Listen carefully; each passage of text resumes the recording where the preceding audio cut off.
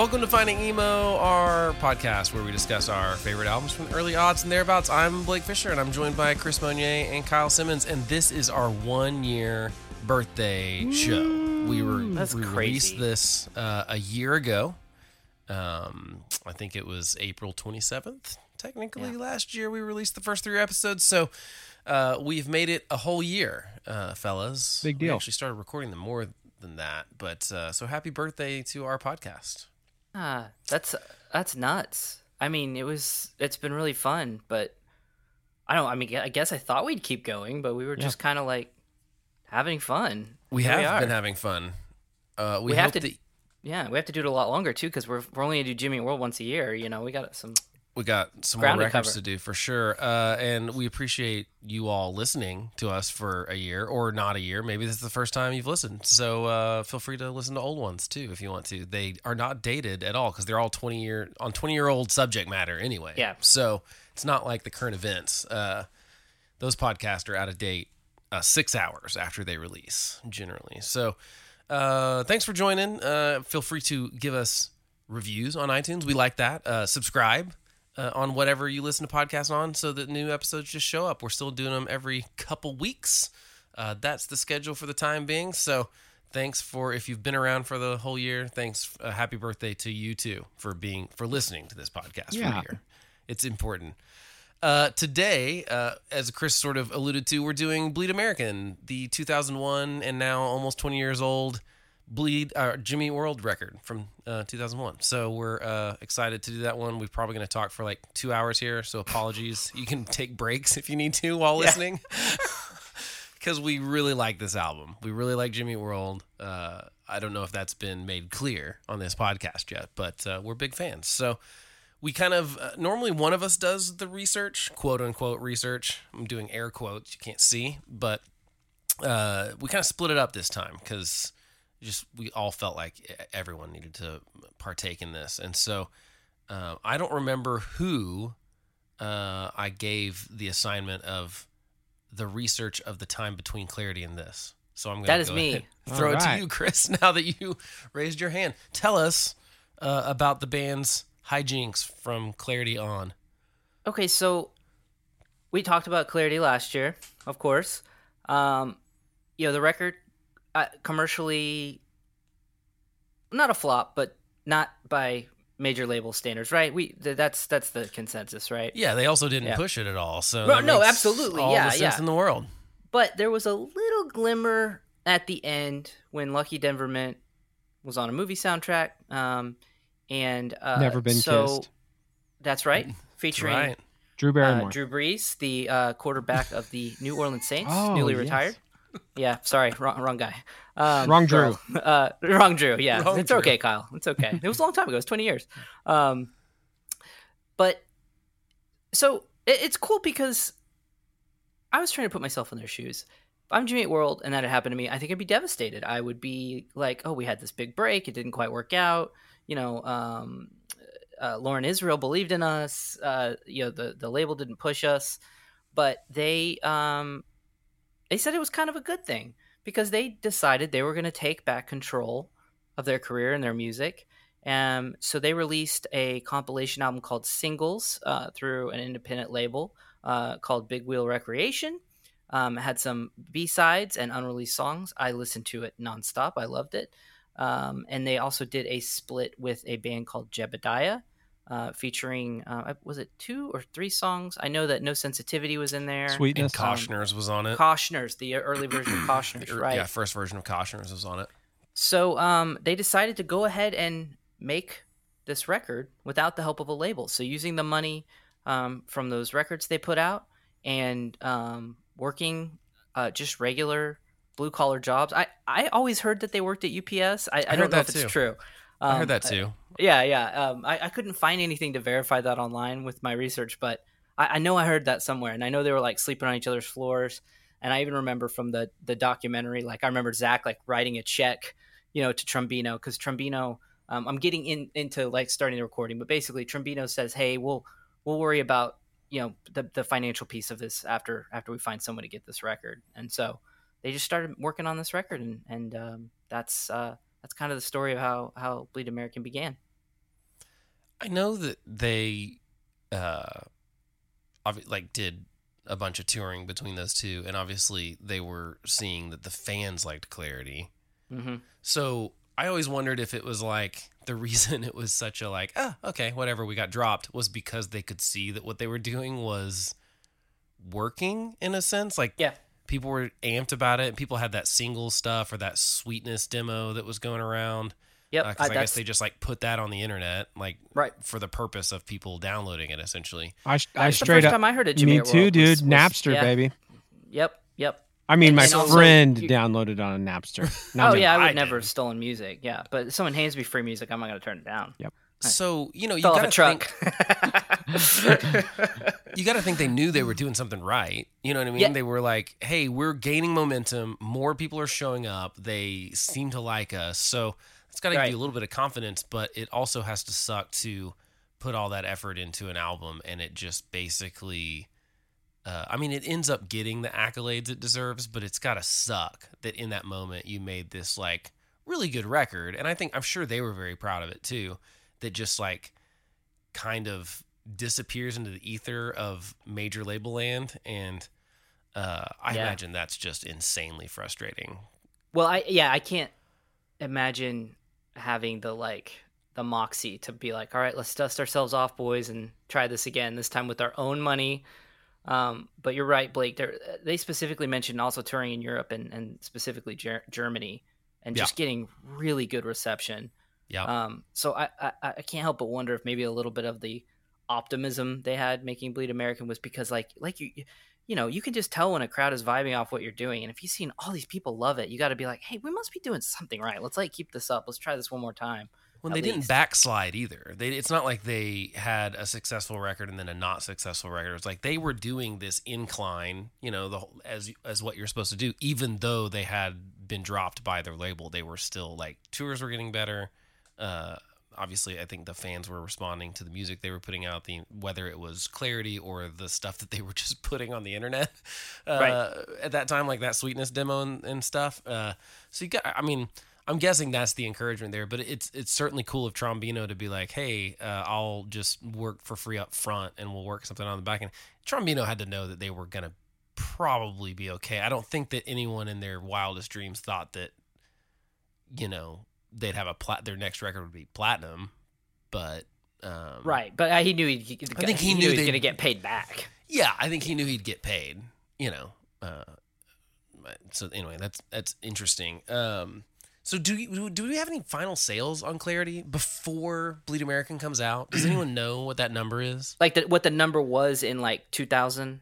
Right, like what was it? Oh man, like in June of 2001 as opposed to July of 2001. I'm sure it went up because I bought it once I heard of Jimmy World. I bought them both the same day actually, but so I wonder what the sales were before then. I'm sure it was not a lot because the label didn't, promote it at all.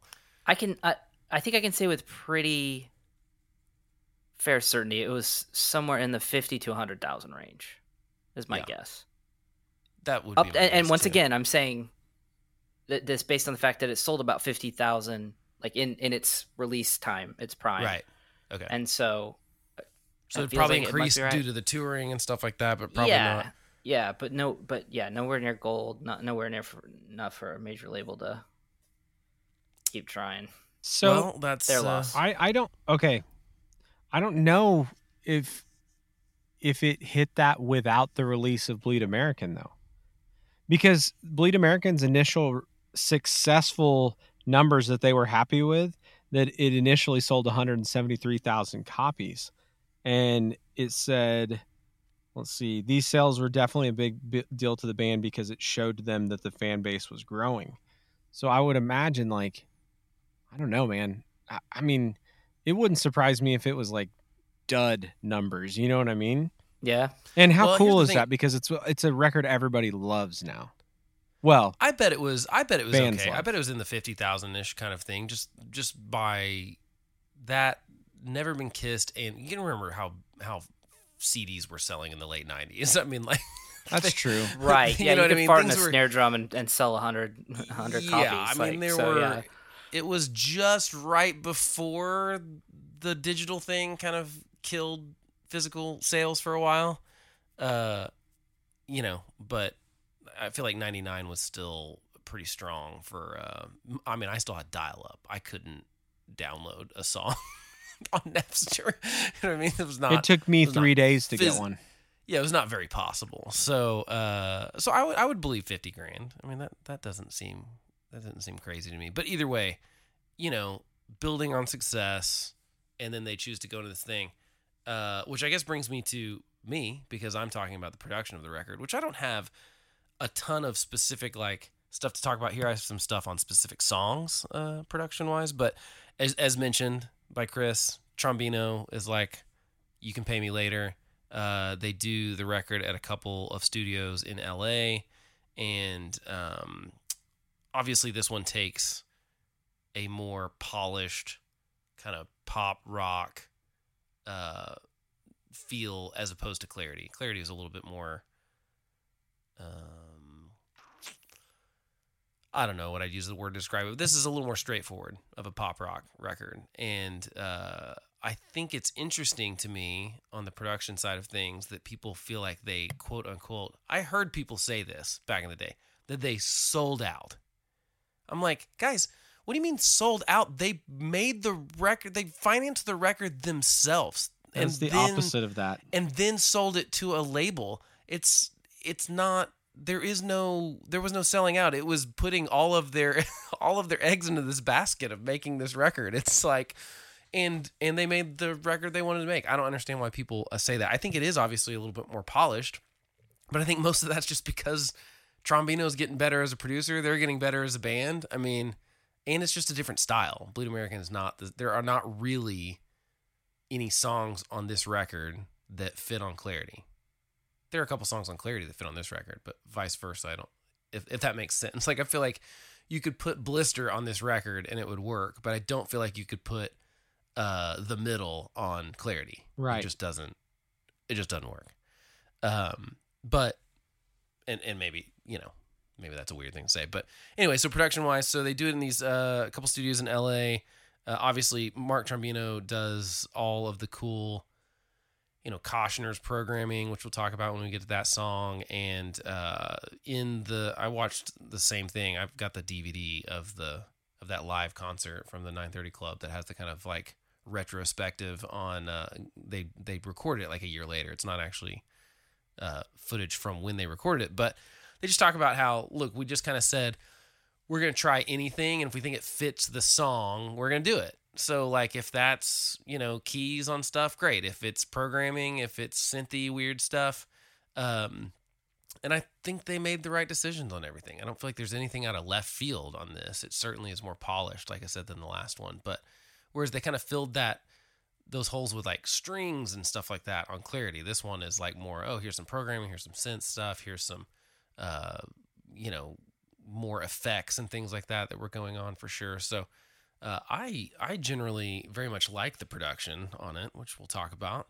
And I think obviously this is the record that like kind of launches Trombino into doing a bunch of records in this genre. Because I think that Trombino had done the two before, Static Prevails and Clarity, but I think this one's obviously a notch above both of those. Just production wise, as far as like accessible production, like people are like, I want to sound like that. I mean, the guitars on this record sound so good, right off the bat with Bleed American. So, that's really what I've got on the production stuff. I mean, it's really just that kind of retrospective thing where you watch and they kind of talk about some specific songs. I thought it was so funny on that kind of retrospective thing. They show a bunch of like fans asking them like, why did you change Sweetness from that demo version? And oh my God, I remember feeling the same way. And they're kind of all like, I don't know. We just like, we weren't like, we got to change this thing. It was just like, you go, that's a demo. We go in the studio, you change things, you come up with new parts, you like decide you want to do things a certain way. And like, it's just so funny how bad their fans got demo-itis on that. Yep. And it's funny because like I never heard anyone say that about Cautioners though, but for some reason Sweetness, there was something, and it is a great demo version. It definitely has a spark to it that I think that they caught in a really good way for a demo. But like the real version of Sweetness is freaking awesome. And I think that most people just have that demo-itis kind of thing. But it's just interesting because they're like, I don't know, we just kind of, that's what happens in the studio. It's like, obviously people have never been in bands, like asking these questions. But I mean, I do remember like listening to that song all summer. So like when I heard the new version, it was just ingrained in me the old way. Now I can't even remember how the old one went, except for the CD skip noise. I remember that. It had a different breakdown, and the guitar and drum pattern was a little different on it. It was way more sporadic. It was like Jim was on that ding ding ding ding ding ding ding ding all the time, and I think Trombino was probably like, all right, I'm just gonna dial that back just a little bit. So yeah, that's kind of production. Kyle, you're gonna tell us about the album's success. I will, but also I just wanted to say, after what you said, Blake, a lot of this is probably because I was young, but I do remember, because of Jimmy Eat World, Mark Trombino being kind of one of the first names that I remembered. Like, I'm going to remember this dude's name because, oh, weird, he makes good sounding records, And to go with, to go back to what we were just talking about with the Sweetness demo, I was shocked that it changed, but at the same time, I remember thinking it sounded so good on this record. The production just sounded so nice. The quality was so good. It was like, man, I don't care. This sounds awesome. And I just think, I don't know if it was the time or if digital records were just getting really good at the time. I assume this was digital, right? Yeah. So we talked about the previous one not being digital, right? Yeah. Although, you know what? I was a little bit wrong on some of that. Okay.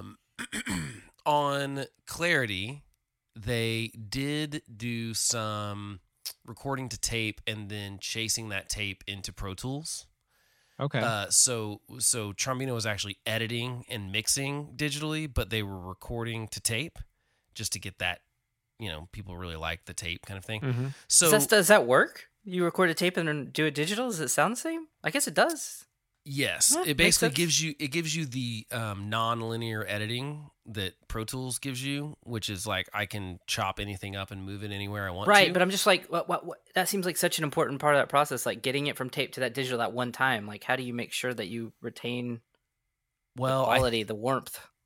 I think one problem is that in the late 90s, analog to digital conversion was not as great yet. Yeah. And so capturing the performances was sometimes like, you had to have the really good equipment to do that. And so you could kind of like, I think honestly, most of it was like instead of just like cutting off the thing that was dying, it was kind of like, well, I'm familiar with this. I know how to do this and I know it sounds good. And I know like, it's more of like a sure thing. And it's also a physical backup of everything too, because it's on tape. And so I don't know the reasoning, but I don't know how they were still recording to tape. I think a lot of it, especially drums and stuff like that, because there is something different about tape and I've never gotten to record a tape, but just like, learning about production and listening to stuff, guitars and drums specifically, there's some stuff that happens on tape that you just can't quite reproduce digitally. Yep. You can fake it with some stuff, but there's just some compression that happens naturally on the tape stuff. And then there's other instruments that don't sound as good, like pianos don't sound as good on tape, in my opinion. But so anyway, it was not entirely tape on Clarity, and this one I think though was all Pro Tools. I don't think that there was. I don't think there was any tape on this one. At least I've never heard of any tape being used on this one. So it could have happened, even though it's just a couple years later. Well, I felt as though, my young ears, I remember feeling like this record sounded really good when I first heard it. Bleed American. Yes. Yes. And I mean, I guess we could argue that the world agreed because this is their biggest record. It's got kick butt songs, but in the first 4 months, it sold 173,000 copies. And they were all jazzed on that. And that's the only reason why I thought maybe they could have sold less than 50,000. Cause like, I feel like those numbers aren't that far apart, but but 50 to 170 is more than 4 times as much. Yeah, you're right, You know but what I mean? it was only like what, a year before? 2. 2. Okay. 2. So I guess okay, so then I guess to that point it took just over a year for this record to go platinum. Yeah. And that's When does the pretty middle- impressive. When does the middle release as a video? Not till spring, right? So I'm not sure about the video, but I know that it was September of 2001. That's when they released the single. Okay. Uh-huh. Man, Well, the single here says Oh, I'm November sorry. 5th, I'm sorry. 2001. I that was Bleed American. I apologize. Okay. Yeah, November 5th. So But I don't know the video. yeah, the same. That's what I changed bet it was everything was the around- video. yeah. I bet. I don't know. Yeah, we'll have to look that up. We probably should have already looked that up. So it takes a year for it to go platinum. Yep. Basically. Yeah. I mean, and obviously they're like getting jazzed on watching this thing freaking snowball because let's see, 4 months out they're at 174. I think it says just It was November, by the way. by September the following year in August, it had reached platinum status. And as of September 2016, which that's kind of a funny date that they haven't updated since, it has sold 1.6 million copies. Dang. A lot of That's records. pretty good. Yep. I'd take the 0.6, guys. I would in a heartbeat. Well, yeah. So platinum The record, 0.6 mil. 4 singles, Bleed American, Praise Chorus, Middle, and what's the other one? It had 4 singles. on it. Sweetness. Sweetness? Sweetness. Yeah. I didn't say Sweetness. I thought I said Sweetness. Sorry. There's so many. There are. It's hard to remember them all. They're all singles. classics. So yeah, and kind of launches. I feel like a ton of bands then are also owe their success to Jimmy Eat World's success on this record. I feel like a lot of stuff came after them that was similar. Not similar, but you know what I mean. Like they were clearly a huge influence on a lot of bands, even if they didn't sound just like them. So ours were one of them. Yeah, them and Blink-182 definitely opened the doors for some other bands to jump Yeah. through. For sure. Like I don't think you agree. see Saves the Day on MTV without the middle breaking open the door. I think that's very fair. Well, let's talk about first impressions. So, of the record specifically, we obviously are all familiar with Jimmy Eat World by the time this record comes out, sort of, except for maybe me. So, Kyle, why don't you go first? First impression on the record, especially compared to Clarity. Because did you hear him? Yes. You'd heard Clarity before? Yeah, and actually, so I got into Mark Wheeler up at Blockbuster Music or Warehouse Music, whatever you want to call it. He actually he introduced me to Jimmy Eat World with I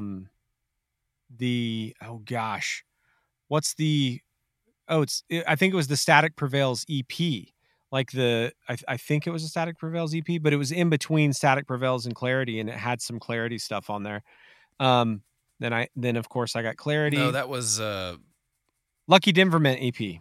Mm-hmm. I can't remember what that was called. Well, it was an EP. Is that what it's called? Yeah, that's what it was. Yeah. Maybe it was Lucky was an Denverment EP. EP. I don't It was an remember what EP, and it had stuff from kind of both of those records, and then I got Clarity, and I thought it was freaking awesome.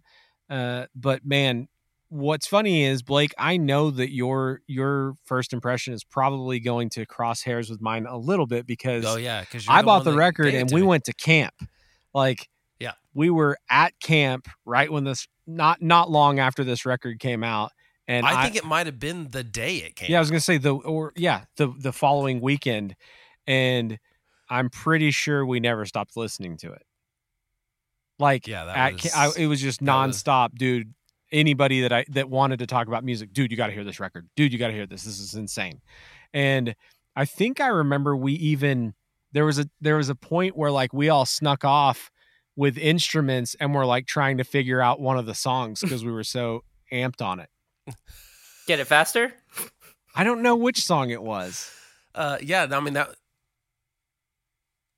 That was, you're right, Kyle. It was at church camp. You had probably bought it the day we left because I still got it within the when I got back, I went and bought that and Clarity because you were like, you got to listen to this. And I Well, was like, here's the laughable thing about it is that was my introduction to Jimmy Eat World.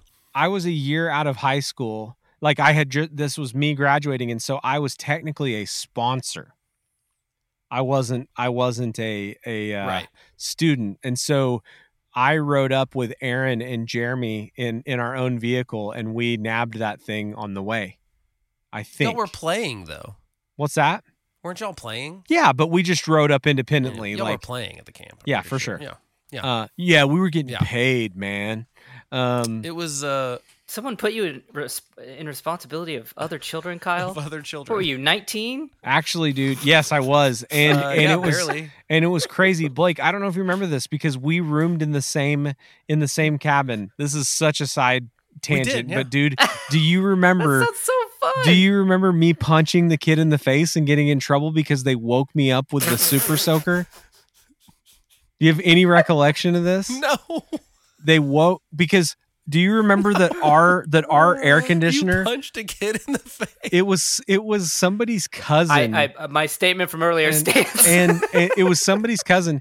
And I don't know if you remember this, but I remember all the details perfectly because it was the perfect storm. You're in my room, the AC would not turn off, and in that cabin, and it's like 10 square feet. Oh, it was freezing. So it was I do remember freezing cold, and yeah, it's like. And they woke. I do remember that. They woke me up with an air horn and a super soaker soaking me, and like it wasn't. I sound like I'm trying to sound tough. I'm not tough. I just instinctively swung my fist because I was terrified, and I punched this kid in the face, and I got in major trouble, like for being a sponsor, a leader, and punching a child. He was like a year younger than me. And punching a kid. To be fair, if you wake someone up with an air horn, I feel like getting a swing at you is a fair move. And also, no, I remember that. I mean, because I remember it was freezing. Like I was scared that my freaking comforter was gonna freeze up. That's how cold it was in our room. So. And my first I bet you were so mad. I was so pissed off. And like, and also because I just picture like you like struggling to get to sleep and finally like feeling like, the Sandman, like finally like, okay, finally. And then that feeling of getting woken up with an air horn. Like, I mean, dude, the kid deserved it. I don't know his name. I don't know where you are, dude, but nothing. You had shouldn't have done it. Shouldn't have done it. I am just so the worst version of myself when I get to those points because then I get frazzled that I'm there. Like I'm mad that I'm there and mad. You know what I mean? Like I'm mad that someone's pushed me to that point, and it's just like I regret being mad, but like anyway, not your fault. I think it's a justifiable. I went a long way off, but also do you remember the other record that you and I were both pumped on and no one else was into that at that camp, Blake? I was so excited that you liked this band because no one else listened to them. I mean, it was also Clarity because I also did listen to that for the first time there too because I remember seeing the CD and the line on it. No, but what's the other album? I'm drawing a blank. Stroke 9. Oh, nice. Dude, I do love their Nasty Little Thoughts album. I still love that record. I do too. Great record. I do too. You and I, it's a really good record. You had their sticker on their guitar, and I remember like we were in the same room. I was like, I did. You like Stroke 9? You know who they are?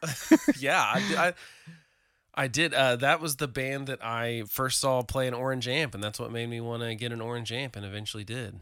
That's a great record. Love the Orange Amps. So it's a random. Yeah, it is a great record. So not an emo record. But so after all of that, sorry guys, I took us on a trip down memory lane. It's our podcast. It's I fine. enjoy. I my first impression, great record,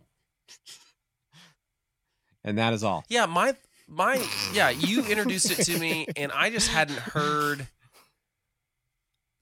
such a great blend of like the pop and rock thing in that specifically like for Bleed American. I mean, like I said, I was introduced to both of them at the exact same time. So like there was never this like, oh, Demo-itis thing, or I like Clarity more because I heard it first or something. Like I bought them both the same day. And I bought, I think, that singles EP and stuff like that too, because of basically just anything I could get my hands on at that point. So it definitely made a pretty big impression on me. And then, I immediately started ripping off Jimmy Eat World in kind of every way. So that was my first impression. Chris, what about yours? Oh man, what a summer! So I was just looking at all the albums that came out this summer.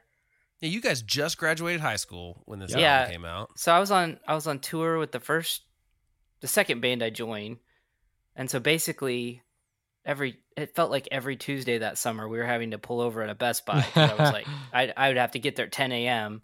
Because Take Off Your Pants and Jacket had come out in June. Stay What You Are came out July 10th. This was 2 weeks later that this came out, July 14th. So like it was hard for me to pick a CD, but when I heard this record and played it all the way through, I mean, I literally I think I remember weeping in the middle because I've never heard such a more perfect piece of music than this record in my entire life. I still remember I can see the van. I remember being I was the seat behind the passenger seat and I just froze and I listened to it on my Discman all the way through 3 times in a row, while Jason was driving. I remember because I asked him if he would drive because I was like, I want to listen to this record. It's all I want to do today. Because they were all super emo guys in this band I was in, and they were like, oh, they'll never top Clarity. And I was just like, dude, whatever. This album is perfect. It's perfection. Yeah, it was. I think I had to buy this album 2 or 3 times because I either lost it or I'd get it scratched up so much I had to keep buying it. I've still got my original. I broke my Clarity disc, but I've still got my original Bleed American one. So, and I guess we should also mention that shortly thereafter, 2 months after they released this record, September 11th happens and they changed the title of it to just Jimmy Eat World, and then they called Bleed American Salt, Sweat, Sugar in some other countries, in case you're one of those people. But by the time they re-released it in the deluxe version in 2008, I think they went back to calling it Bleed American and whatnot. They were like, we're not worried that anyone thinks we're pro flying planes into buildings. Yeah. Timing was we are very against that right then. Yeah, they had bad timing. Hard stance. You two had good timing. Oof, yeah. So shall we jump into track by track stuff, fellas? Any other thoughts on the kind of first impressions or anything, or shall we just dive right in? I do want to say there was another record that we talked about this on. Maybe it was Fall Out Boy, but I do remember with this record being because Blink was big and we were all into pop punk at the time. I remember being like, if this is the new bar for singing. I remember being so sweaty and nervous, oh my gosh, if this is the standard, then I think I'm done. I peaked early and I'm done. What a summer. Yeah, that was a really good. 2001 was a really good year. Keep in mind, you started in summer, but pre-summer you have Weezer's Green Album, which was pretty highly anticipated. They hadn't released an album in 4 years at that point. You have Dashboard Confessional, Places You've Come to Fear the Most. It's a big year. I think Taking Back Sunday came out or wait, was that 2002? 2000, I don't remember. Anyway. Oh, no, I think you're right. I think you're right. I think it's 2000. I think it's 2001. Taking Back Sunday and Brand New's Records, I think both came out spring of 2001. So what anyway, is the name of Tell that All album? Your Friends. Taking Back Tell All Sunday's Your album. Friends. Tell All Your Friends. Wow, oh my god. Yeah. And Your Favorite Weapon. I think those both came out. We've done podcasts on both of them. I can't remember what year. Yeah, I'm they pretty came sure. out. This says 2002. Oh, Okay, I think it was spring boo. 2002. Yeah. So. That's still darn close though. It's 6 months away. Yeah. From this record. So so there was definitely a lot of good music to check out. Well, let's go track by track. So let's start with the title track and first track, Bleed American. I'm not crazy 'cause I take the right pills every day. And rest, clean your conscience, clear your thoughts with space side. With your brain, clean your conscience, clear your thoughts with space side. Salt, sweat, sugar on the asphalt. Our hearts glittering on top, so to air, and we can get the last call. Our lives are cold. Salt, sweat, sugar on the asphalt. Our hearts glittering on top, so. Chris, as always, you're the first person to air drum, so you get to talk first about Bleed American. Thoughts? I always think of you when I think of this song because we played it together. for the talent show, and I remember Callie was playing bass. Yep. And I had never paid attention to bass players before because it's a meaningless instrument and people that play it aren't that great. But I remember when she hit that high note on the chorus, you know how Rick Yeah, it kind of goes always up. does those little cool Yep. bass things that you're like, that was easy, but like you thought of it. And I Yep. feel like Jimmy Eat World's whole career was built on that. That's easy, but you guys thought of it. This song is it's just a simple, straightforward kind of minor progression. I was kidding about the bass player stuff, by the way, if you're listening to the first time. All utmost respect, rhythm section unite. But yeah, the and it's also another song where the cool thing about Jim's lyrics. So Jim Adkins only became the lead singer one album ago. He's kind of finding his own here. Right. I love Jim's lyrics because they don't really seem to mean anything, but they can also mean everything depending on your mood and how you're feeling. Some songs aside, but this song is like, it's like, what are you talking about? Like you can kind of decide how you want to feel. If it's like plus they always seem to start off, I think this happened on the next record too, where they always have like kind of a minor, like straightforward rock and roll song as their first single. They seem to like, this seems to be a trend with them. So Yeah. God, it's so good.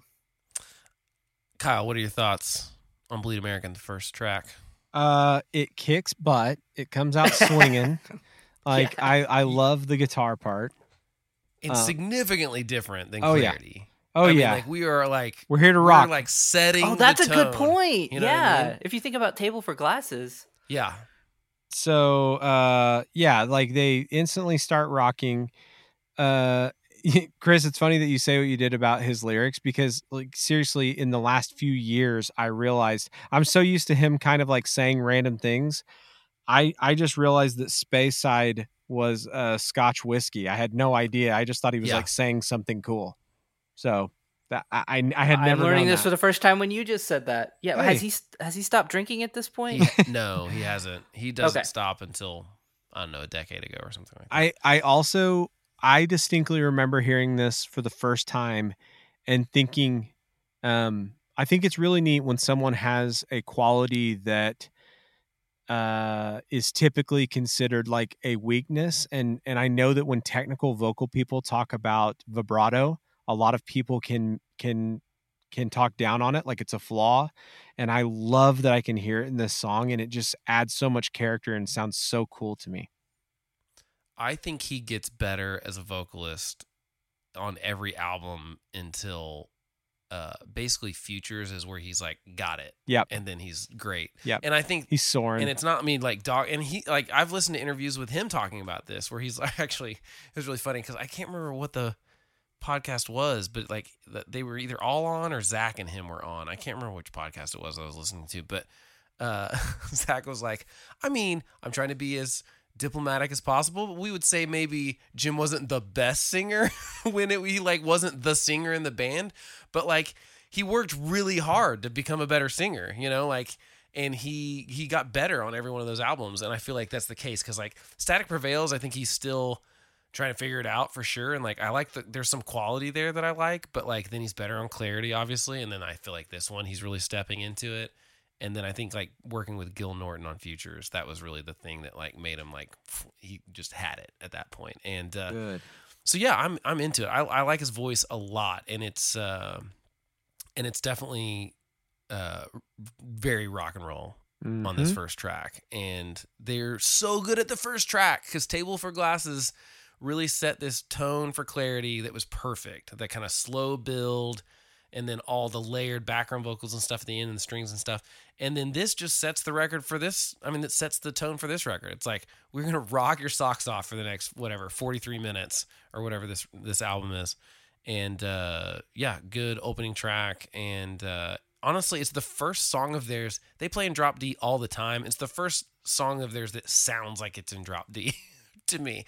If that makes any sense. It's like I get just those chunky guitars. You can just do a little bit more with some overdrive on a drop D Gibson Les Paul. That's for sure. And I'm That's with when you, you Chris. take the E. That's when you take the E string and go down down to D. Yeah, right. They do that. D. No Sensitivity is like that too, right? most of their songs they play in drop D for almost everything. They're do they? Yeah, they're in drop D for a ton of stuff. Okay. Yeah. That's where you could just hold your finger as a barcode chord, right? Oh, Okay. Yeah, and Got it. and among other things. But yeah, I do love opening line. Pretty great. Not alone because the TV's on. Not crazy because I take the right pills every day. That's a really good lyric. Yep. And I feel like that's the kind of thing that sticks out to me for Jim because I'm not a huge like, what is this song about? And trying to read into the whole thing. But those kind of lines, I'm like, I'm into it. I love it. I don't even know what the motivation was for it, but it's a great opening line. So good he used it for both verses. So good opening track. Bleed American kicks it off, and then we go to praise chorus. Here we go. Our house in the middle of the street. Why did we ever meet? Started my rock and roll fantasy. Don't let's start. Why did we ever part? Kickstart my rock and roll heart. I'm on my feet, I'm on the floor, I'm good to go. So come on, David, sing me something that I know. I wanna always feel like part of this. Was my Kyle, thoughts on a praise chorus? They hit us with the 1-2 punch on this, man. What a freaking follow up to that opener. Especially with that hat opening. Yeah. I love it. I mean, honestly, they kind of run seamlessly together. It's like one, we talk about tracks that like you don't skip, and this is maybe an album that you don't skip, but I mean, you definitely don't skip track 2 after listening to 1. At least I don't. No, how could you? And also Blasphemous. I love the part that you played.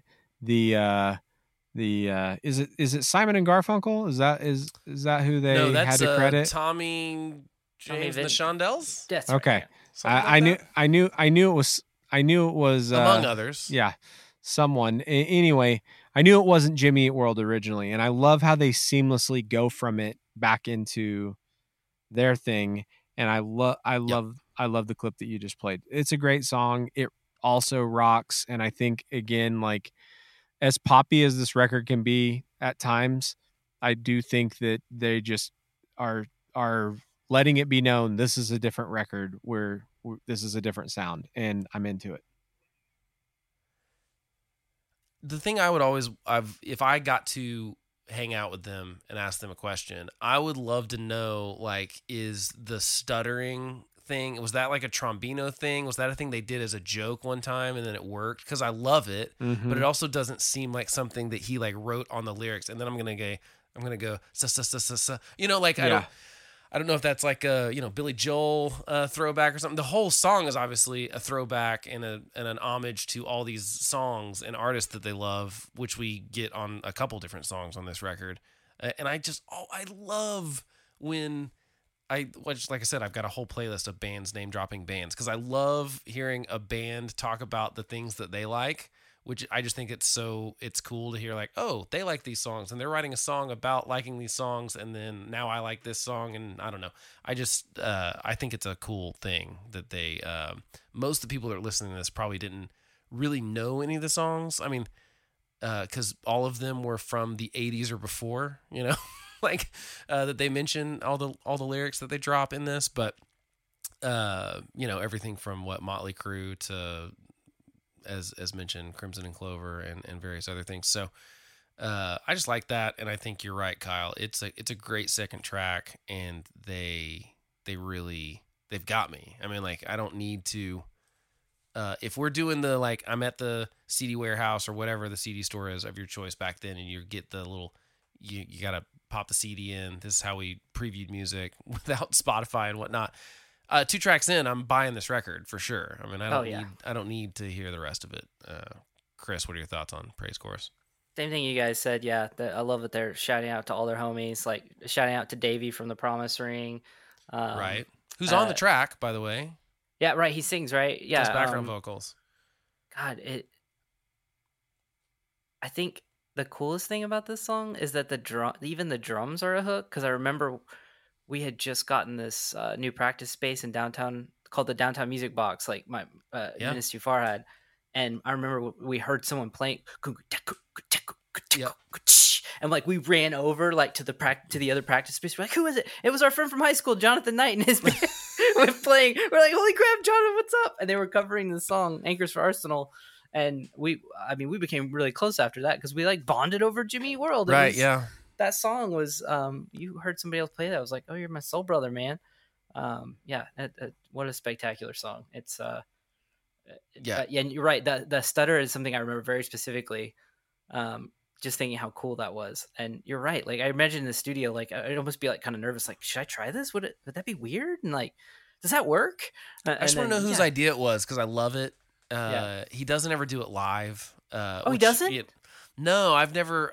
I don't. I never noticed Or that. at least I don't think he ever has. That's Everyone in the kinda crowd does though. It is Well, pretty yeah. hard to do actually. Yeah. Or especially the things one. I don't know why that one's harder for me than the S, but it's great. It's a great part. I do really like it, and you can't not move a little bit while listening to this song. I feel like you want to be moving, and as much as I would love for them to do a 20-year anniversary of this album and play it front to back, but it'd be pretty hard to front load your set with Bleed American Praise Chorus, The Middle, Your House, and Sweetness.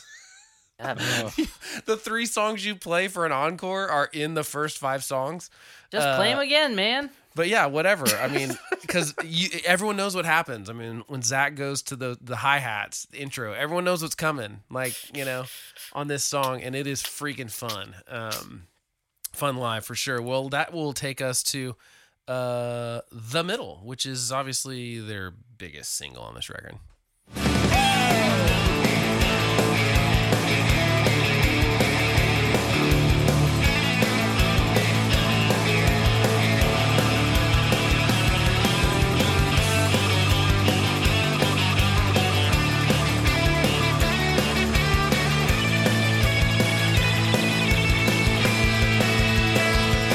Hey, don't write yourself off yet.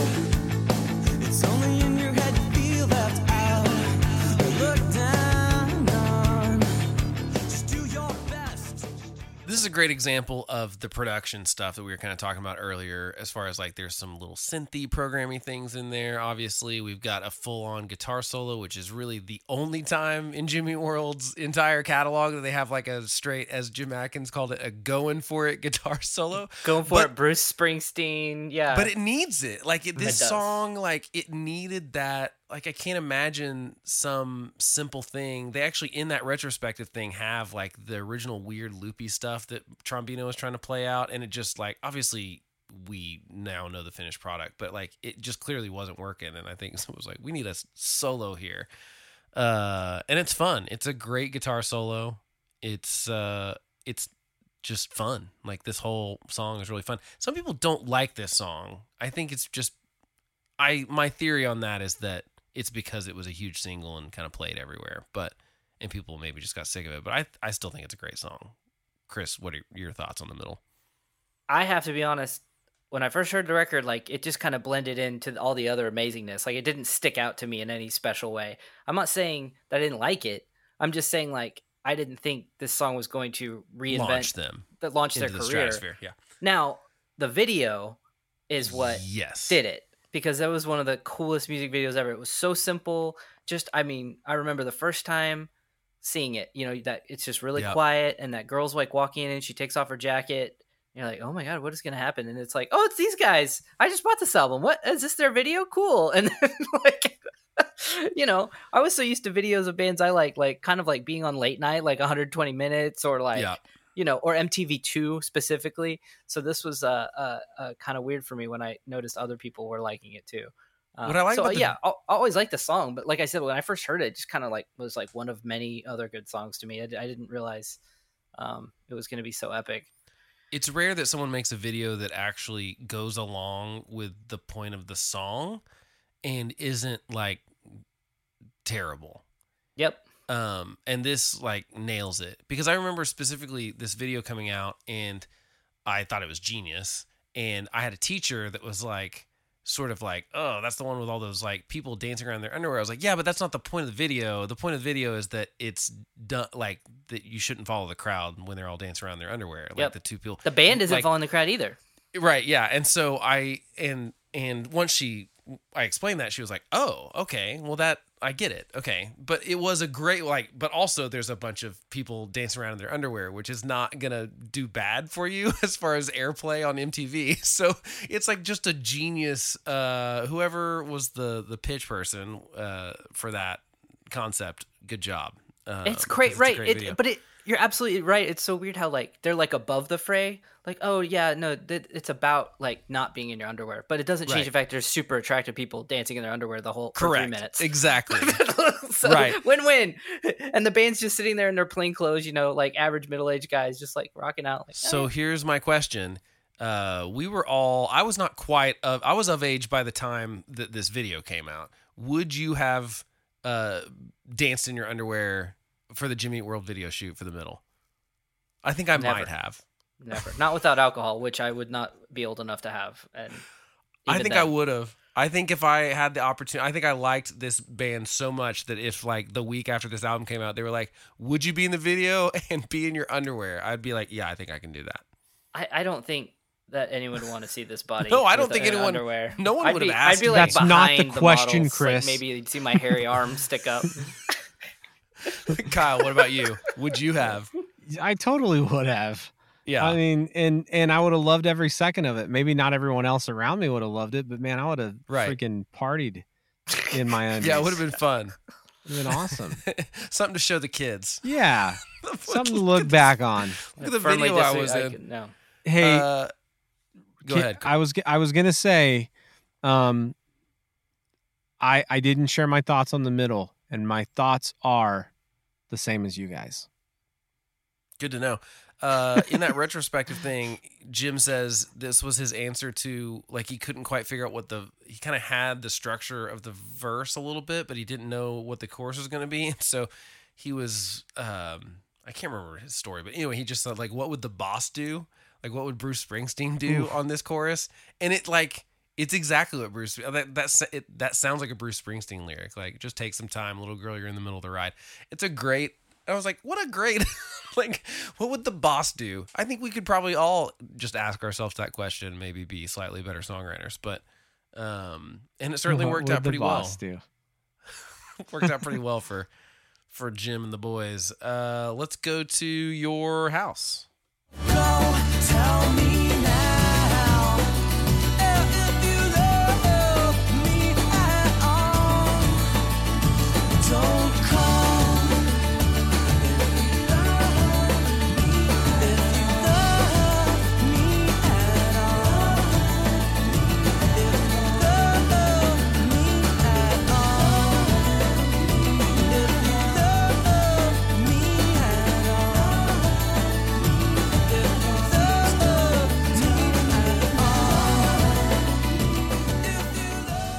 all. Chris, what are your thoughts on your house? The song, not your house, that you're in right now. My house is all right. Song is great.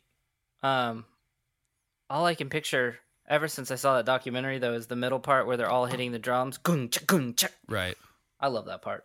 I have stolen that idea and used it on no less than, or I guess no fewer is the correct English grammatical way to say it, probably 4 records. Pretty sure I've done the kind of marching band style 3 or 4 people playing drums at the same time. I just love it. It's a great way to fill some space, and yeah, same thing. When I first heard this, I was just like, what is happening? I love it. And I love that they actually all, 3 of them sat in a room and did it. Kyle, what are your thoughts on your house? Again, Yeah, the song. I love it. I mean, it is all about percussion and rhythm. This song for me, but I do really love, especially in that clip that you just played, the guitar part like underneath. Mhm. Sounds so cool. What's that effect? What is that called? Like, what would you call the way the style that he's playing there? Well, he's doing like a palm muted arpeggio, Arpeggio. That's Picking kind of style, the thing that dude. arpeggiated. Yeah, It sounds so cool. This one you have to listen to in headphones. Like Oh, yeah. this is such a headphone jam. There's so much going on. There's so many like layers of little things, background vocals, kind of marching band drum stuff. You're right, percussion all over the place. And oddly enough, it was not a song that grabbed me when I first got the record. And I think it's because it's really, unfortunately, we've got Bleed American Praise Chorus, the middle, and then Sweetness following this. And so I think I just wanted to go to Sweetness sometimes. And I also just think that like the acoustic guitar intro didn't grab me in the right way. And I was stupid because it didn't take a long time for me to figure out that like, no, this is like one of the cooler, it's one of the like cooler production songs on the record, I think, as far as, and it's also great. Like I now, and it, like I say now, it's not like it took me 20 years to figure out this song is great. It probably took me maybe a couple months to figure out. So it's probably my grower, not a shower. Spoiler alert. But it's, spoilers. But it's so freaking good. And every part of it's great. And there's no, I think they nailed it with this one. I don't think they could have done it any better. I'm gonna get this wrong, and it's going to shame my family. But my mom sang in a big band growing up, and Correct. I was immediately drawn to this song because I don't remember what it is, if it's like bossa nova or rumba, but the percussion that's happening here is a specific like style, or it's a beat that's used in one of those styles of songs. And so it instantly grabbed me like, whoa, I have to listen to this all the time with my mom and these old men that are playing these songs. And this is Right. This is a cool version of that. Yeah, I love it. I think they and it's just, there's something like nostalgic about it that I can't put my finger on that just makes me feel warm and fuzzy inside. Yeah. More so than, even though I like the rest of the record, this one really very much like. Shall we go to Sweetness? Do it. This is the third single, I believe, from the record. But anyway, here we go. You're listening.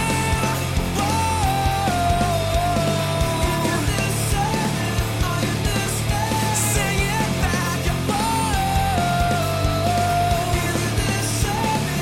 and I'm still running away.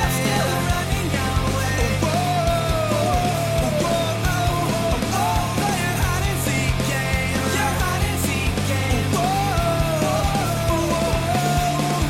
I was spinning free to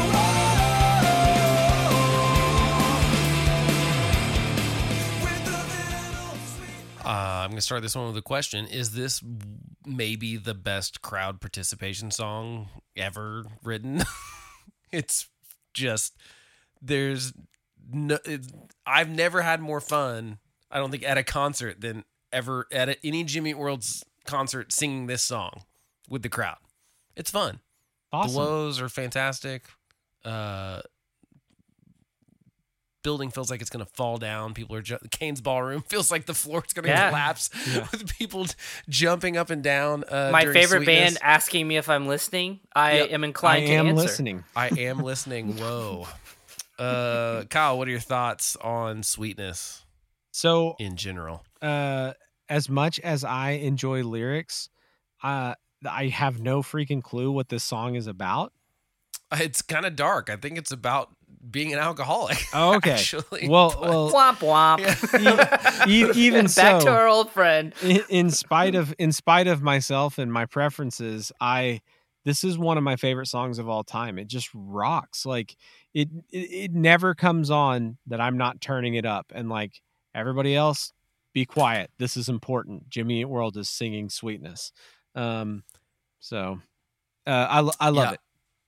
I agree. He talks about how he, I think specifically on a couple songs on this record, he kind of took these what seems like very happy songs, kind of wrote darker lyrics for them. So like Bleed American, and of course Bleed American has a more aggressive kind of feel to it anyway. But like, yeah, this is definitely one where he was like, yeah, it feels very happy, but the lyrics are not so much. So, you know, and he doesn't go into like the details of anything ever, I feel like. Never. But he, you know, give you a general, but you can, you know, same thing, Speyside, whiskey.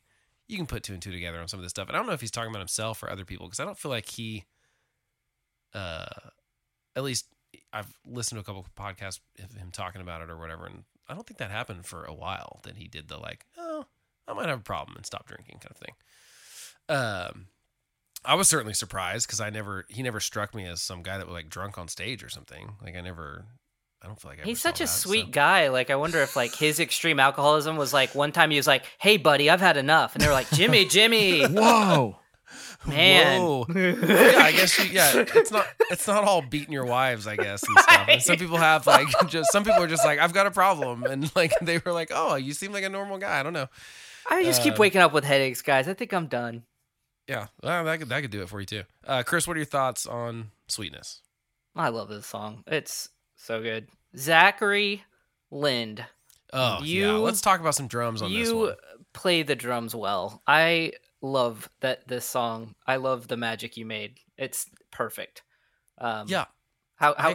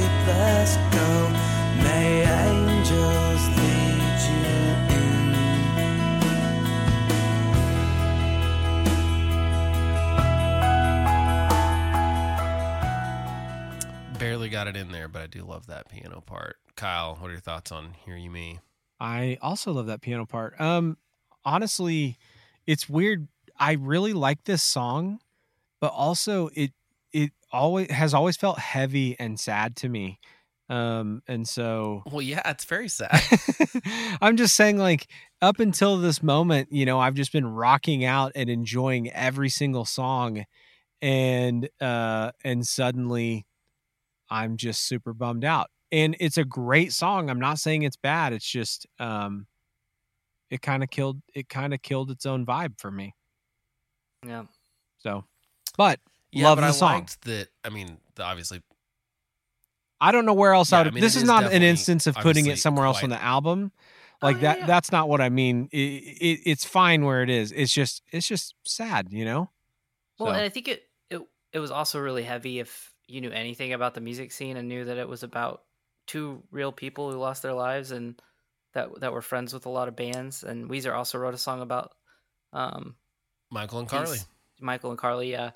And God, it's such a touching tribute. I mean, I seriously cried the first time I heard it. Like I couldn't stop crying because it was just so incredibly touching. It's a perfect song. Yeah, Very special. it's Also, pretty- did Go I ahead. get this right? Is this the Sacred Heart song? Oh yes, Yeah. it absolutely is. the Yeah, I've never Sacred called Heart one of song. these out, so I was really excited to be the first one. let Did me I be do it the right, first. guys? Let me be the first to tell you. No, this is not. The second.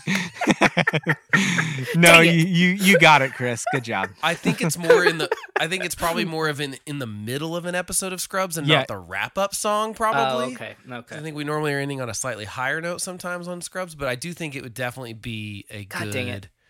We tried. should probably check. Was it? Was it Jimmy World song on Scrubs? We forgot to check that before.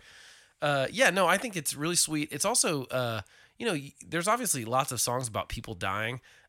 It's another level for you to write a song about some fans of yours that died. I mean, I know that like these people were like super fans, obviously, and whatnot. So, of specifically Weezer, but they were apparently big fans of Jimmy World at the time as well. And so, yeah, it's just sweet, And honestly, both the songs that I know are written about them, both really great. Because Weezer's "Michael and Carly" is also a great song and tribute. And so, yeah, it's a really sweet thing to do, and obviously, it's a good song, and I like the production on it. Kyle, do you have any other thoughts other than just being sad in the middle? No, of I mean this record? it's a good song. It's just like I said, it kind of takes me, like I'm soaring up until this point through this record, loving every moment, and it's just really sad, and I don't want it to go away. And I love the song. It's just I don't know. It's heavy.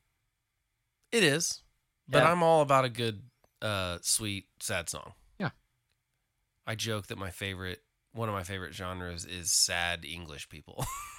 Like bands like Bears Den and stuff, where just Uh-huh. like it's just sad Scottish people or something. Oh, I'm into it. But okay, let's. it go. rains a lot there. It does. I It does. probably feel Not the a lot same of way. sunshine. Yeah. I don't know if they're actually Scottish. I might have gotten that wrong. Anyway, let's go to "If You Don't, Don't." So here we are now, a sip of wine, a sip of water. Someday maybe someday we'll be smarter. And I'm sorry that I'm such a mess. I drank all my money, could get it. I took everything you let me have, and then I never loved you back. If you don't know what to say, so would you mean this, please, if it happened? Chris Monnier, thoughts on "If You Don't, Don't"?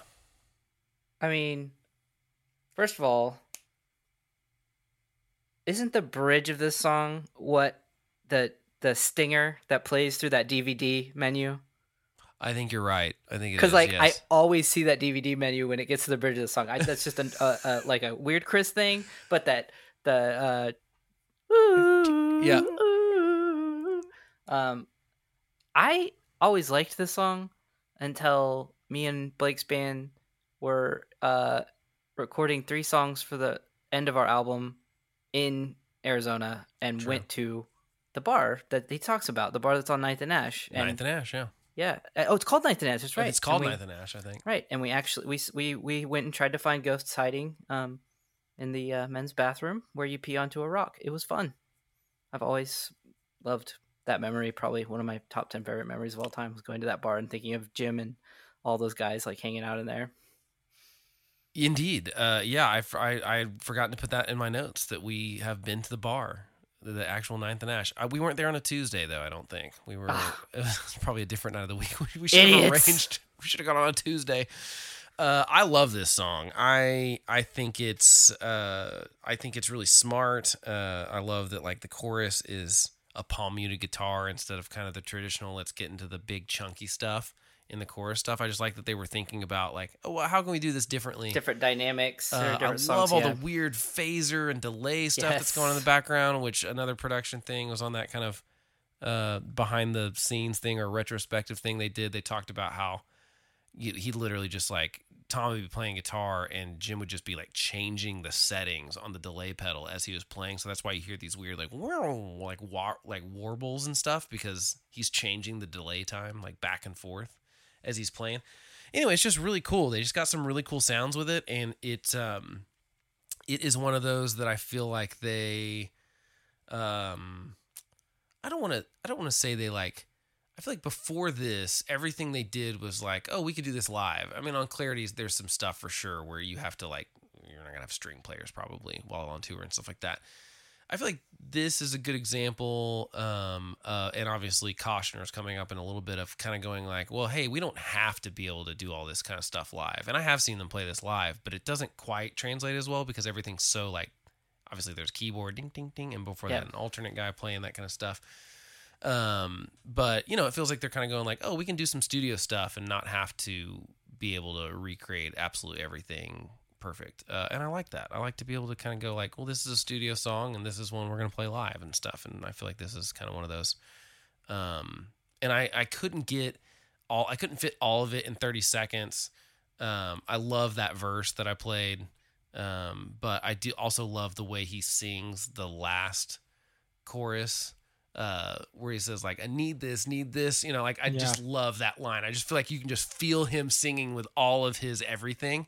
Yep. And I just love the way his voice is on this track. I think more than any, I might like his voice better on this one, just like the way they captured a performance than like any performance caught on it. Like maybe that and Kill. Those are probably like two of my favorite, like I just feel like they caught something. Yeah. Magic in a bottle. Kyle, thoughts on If You Don't? My first note for this song was very strong vocal. I completely agree. His vocal is just awesome. I also really love that I love that bridge part, and I love how the I don't know if it's quite a solo, but like I love how the guitar mimics what the vocal's doing or vice versa, you know, the woos and the guitar Yes. line. I think that's freaking cool. So great song. Yeah.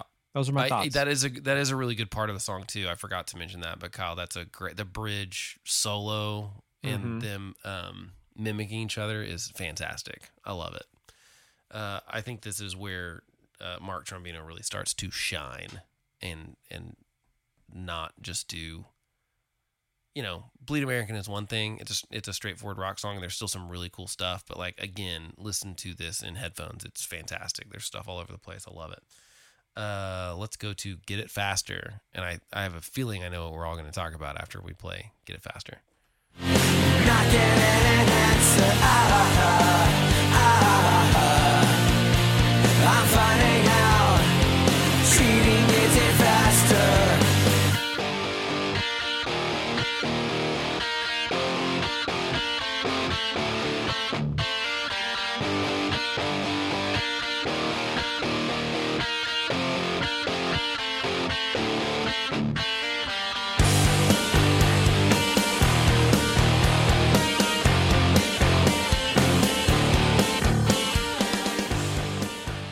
Had to play that part, right? I mean, like, yeah. how could you not? They mentioned in that kind of retrospective thing that they like kind of did that in the rehearsal stuff, and they kind of just all laughed hysterically. And I feel like I can see that. and I feel like I can. But you know what's funny is that there was someone else. I want to say it was like Tom Petty or. There's someone that kind of said that. That's like, that's how we know when it's the right thing to do. It's like when we just play something and everyone just, or it's John Mayer. I think that's who I heard say it one time. It's like, we'll play something. And if everyone kind of bust out laughing at it, we're kind of like, that's it. That's what we have to do. It's like, it just brings like the joy of, and I did the same thing probably when I heard that. I was just like, this is so awesome. I love that they did this like ridiculous breakdown guitar part in the middle of this song that starts off super same thing. It's like it's all weird and quiet at the beginning and noisy and stuff, and all of a sudden they freaking just come out with these huge beefy guitars and this sort of metal-esque thing, and I love it. Chris, what are your thoughts other than laughing hysterically at the bridge? All I ever think about is that they palm mute that last note. Yes. I just lose it every time I think about them being like, when Jimmy's like, I just see one of them being like, guys, what if we? And it's just everybody be like, yes, I of agree. course. Yes. The final palm mute of every phrase is also fantastic, and the harmonizing top part. I mean, it's ridiculous, but it's perfect for it. It is it's like almost stupid, but that's what makes it hilarious. I mean, and it's also so like I remember, that's why I thought of Kyle when you said we were trying to learn I remember everybody in the band that I was in was trying to learn how to do this, and our guitar player he could do it. He figured out how to do it by himself. I remember it sounding pretty close, but it's two sets of guitars in the. Yes, when they do like it live, right? 6 guitars probably doing this now.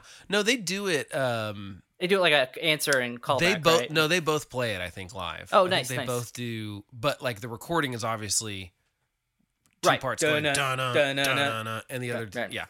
But they do both go up on it, and it's awesome live too. They're pretty good at this kind of breakdown thing. It's funny, this thing may have started as a funny joke, but like that breakdown on "Pass the Baby" is so good. Oh my gosh, I literally, it's kind of same thing though. The first time I heard it, I was just like, this is awesome. Like I miss guitar parts being a thing. I feel like it like guitar solos just kind of went away for the most part, and like awesome guitar riffs. I feel like I just played it for like a benefit show for a charity where we played a bunch of 80s rock songs, and like Hip to Be Square, that song is not hard to play. That riff is awesome though. I just feel like that's not a thing that happens anymore, and I feel like Jimmy World has a few of these kind of awesome guitar riffs that are almost Guitar Hero worthy. If they still made Guitar Hero. I don't think they do anymore. But yeah, it's a good breakdown. Any other thoughts on Get It Faster? It's a good song too. I have 2 thoughts. Yeah. One, that freaking guitar part, man, like it's worthy of the 80s movie like Improve Yourself montage, like the the dork becoming the hero. Like it is that great. It you could see someone riding a bike and like sweating, or like Rocky running stairs to it. I don't know. It just has that vibe for me. I looped it that year for a skit at school. It was like Superhero Rejects or something like that, but it was the same thing. It was like for the intro of the superheroes. I just looped that bridge, and it was, it works well for that. You're right. An 80s montage would work. Late night at the library. Librarian's trying to usher him out. He just wants to study just a little more. The other thing I was gonna say, not to take us off topic again, but you mentioned it. So if Chris goes far enough back in his text messages from me, when that record came out, I remember texting Chris, "Have you listened to Pass the Baby yet?" like, all the way through. Have you listened to it all the way through? That breakdown is insane. It's so good. Yeah, that's not too far off track. I think that's a fair comparison because they are. I think really I awesome think what we're breakdowns. saying is they're good at guitars. They are, and I feel like they, and again, not terribly complicated. Although, like the bridge of that breakdown in Pass the Baby is complicated because it's changing time signatures and there's different numbers of hits, and like it is pretty. That one's actually pretty complicated. This one's not necessarily complicated, but it's just awesome. I also really like the super quiet verses. I love that it's like really big choruses, and especially the verse that's after this breakdown with all the noise and stuff. It's just got a great feel to it. And I don't know, I assume that's a lot of Trombino's really good at filling space with like weird noises. He's really good at that. I'm sure they were like, it's like they came with that, and then he was like, oh yeah. He was like, I think that's just where he thrives. It's like, yeah, let me play around in Pro Tools with this. Which, speaking of playing around in Pro Tools, let's go to Cautioners.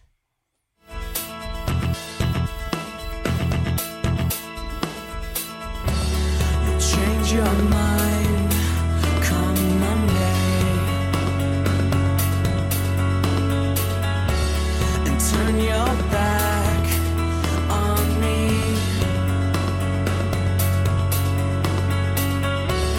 You take your steps away with hesitance. You take your steps away from me.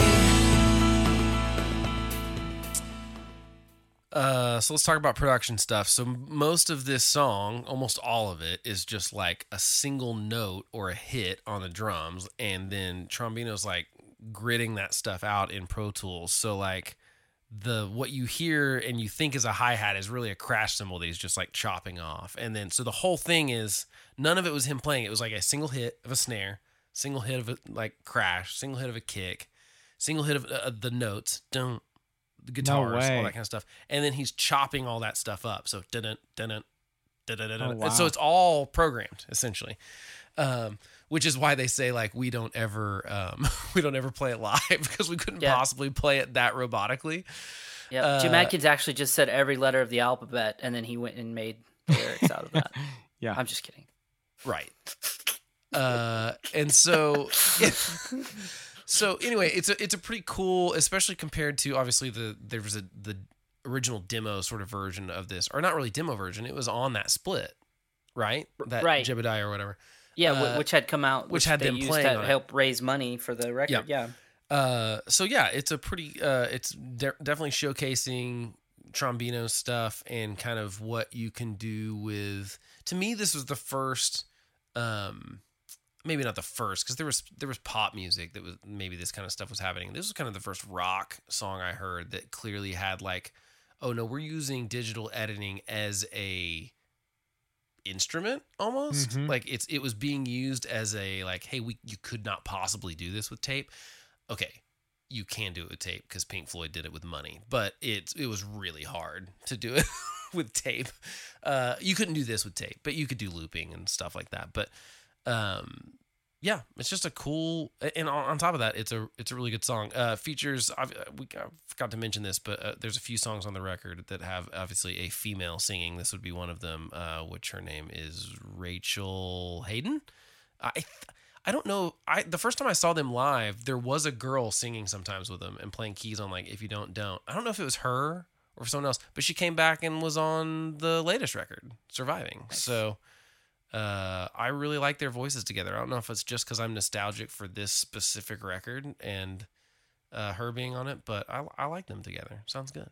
Chris, what are your thoughts on Cautioners? Now that I was talked going to about ask digital Kyle. Pro Tools editing. Right. Well, I was going to ask Kyle because I don't think me and him were studio nerds at all at the time. I didn't really have any idea any of that stuff was happening. I just liked the song. Right.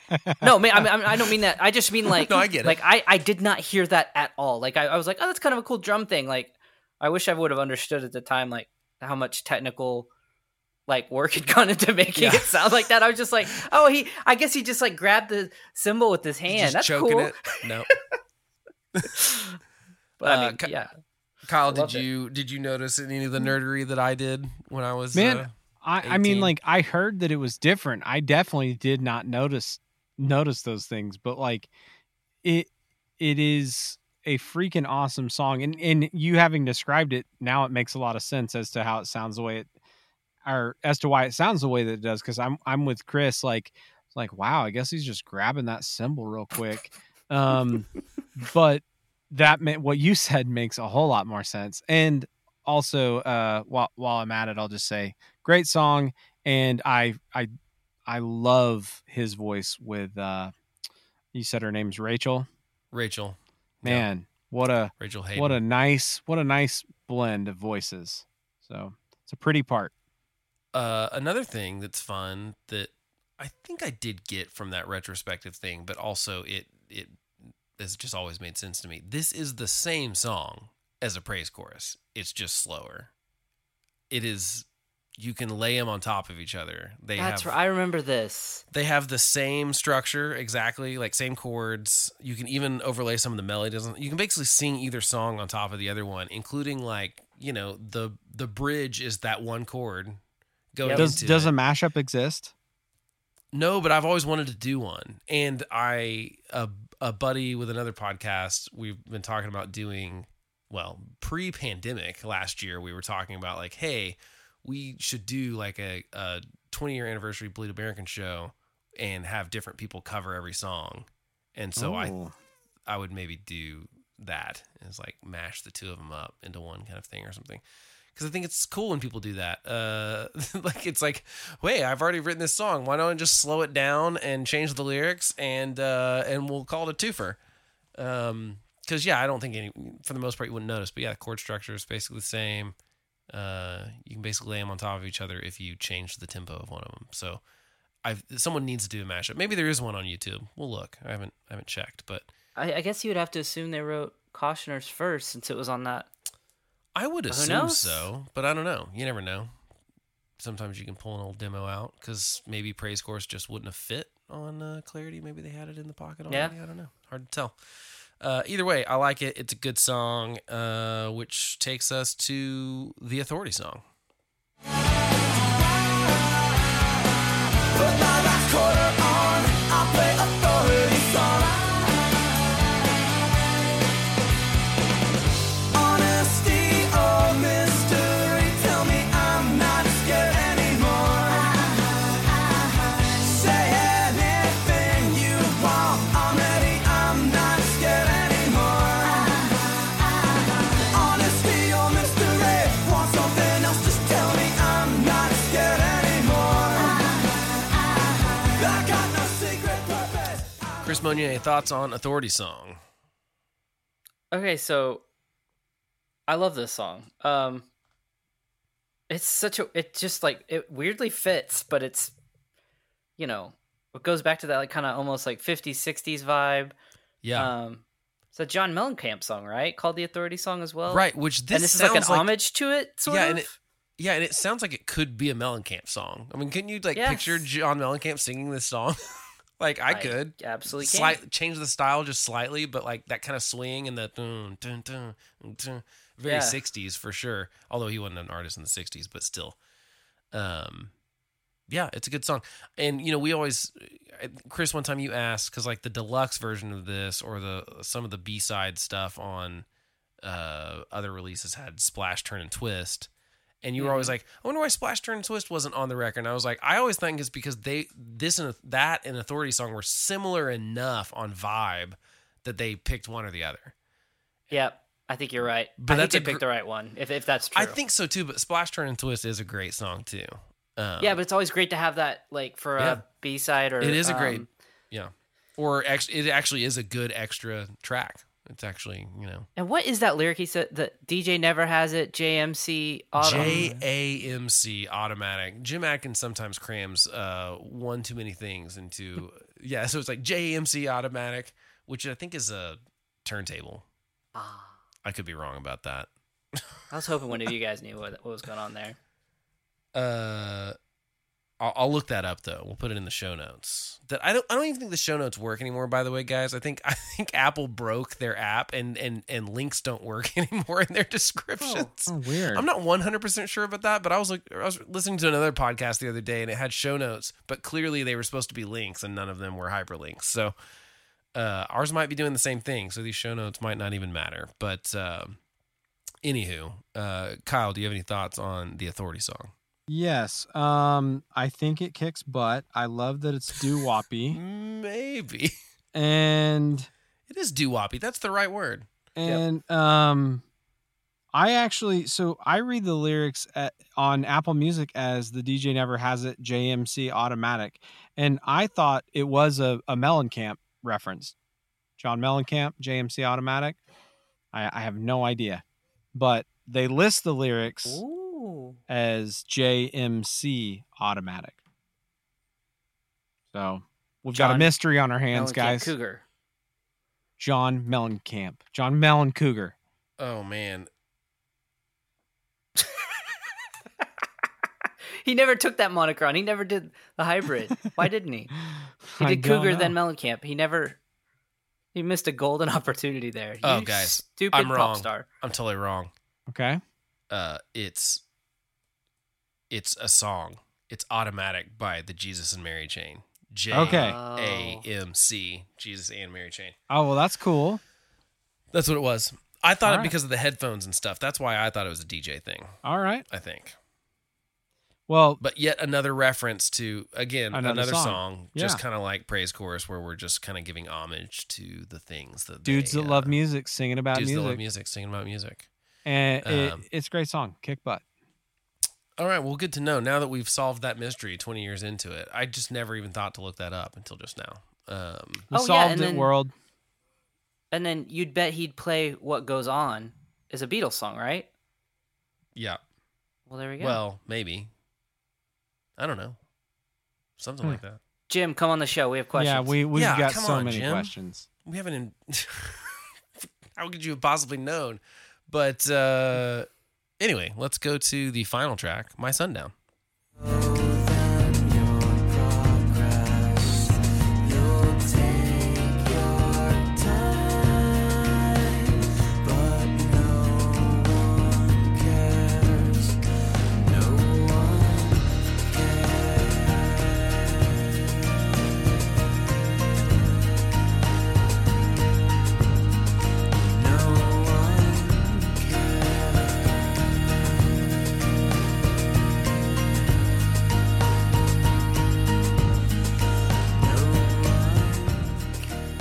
It's really impossible for me to grab 30 seconds of this song. You know what I mean? Like, it's just like there's too many good parts in it. Chris, what are your thoughts on the final track, My Sundown? If you guys outlive me, just, all I ask is that you play this perfectly together as my coffin descends into the ground. If you miss a single harmony, I'm going to haunt you until your last days. I swear to God. That's all I ask. I feel like That's it's it. a pretty simple request. That's not too hard of a request. Well, as your friend, I will do my best, Yeah, But I I'm might- try. but I make no promises. But I make no promises. These guys just nail it on last songs, and this is no exception. I mean, They it's called really, Sundown, really or do. My Sundown, and you just picture Jim like riding off into the sunset, the desert sunset. It's a beautiful song. I've always really wanted to see them play this one live. Like, I really want to see them play this live. I just feel like it could have a really good live energy. If you played it like the last song before the encore kind of thing, I feel like it would just like do the lights right. I feel like it would be Everybody's perfect. singing the good, Yeah. goodbye. Yeah. And Rachel sounds fantastic on this one again. Perfect. Rach.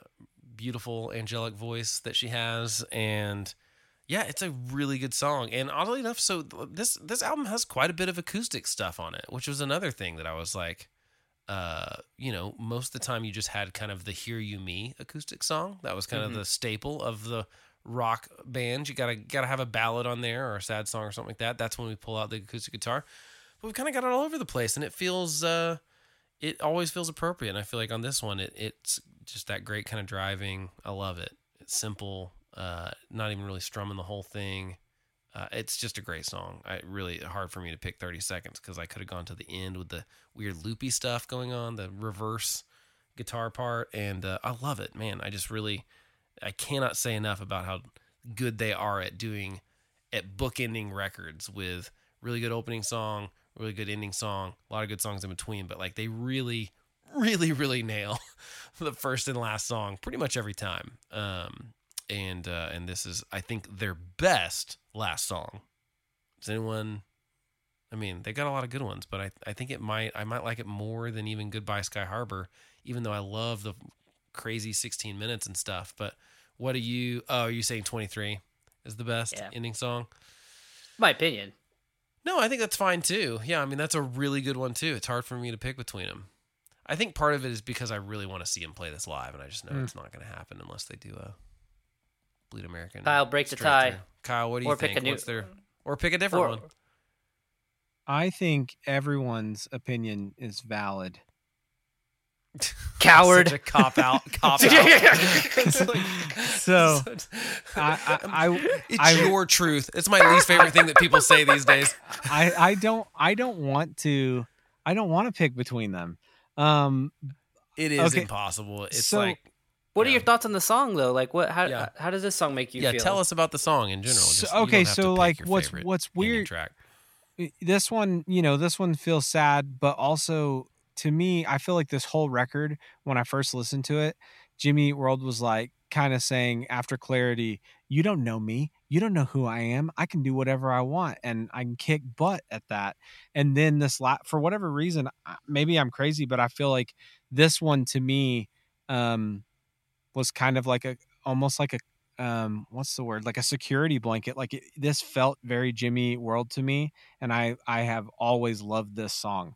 And I don't know if it's because they pull out some of the similar tricks. Glockenspiel. Yeah, like I don't know if That that's kind of Whoa. but Dude, you're blowing my mind right now. but that, I mean, this one was like, and it's so weird that they ended the record this way, but I love it. I think it's perfect. It's great. But yeah, I think I just thought vomited on you guys. I'm sorry, but I No, love, I get what you're saying. like the whole record is like, nah, we're different, or we're capable of more. And then like the end, this last song is just like the most perfect version of them. So anyway. Yeah, I think my statement earlier about like I don't feel like there's a lot of songs you could pull from this record and put on Clarity. My Sundown probably does fit Yeah. on Clarity. Okay, Probably the only one. it's probably the only one though that does fit, but it doesn't. It's not like it feels like a Clarity song. Like I said, it just feels like I don't see how you could write this song and it not be like, well, that's got to be the last track. I mean, Right. I don't think. I think you had to have known that before even laying it down in the studio. Like I always want to know, like, I wonder if they knew the order. Did the order come later? But I mean, I feel like how do you have this song and not be like, yeah, this is going to be the last track, by the way, on the record. There's just no way you can't do that, right? I agree.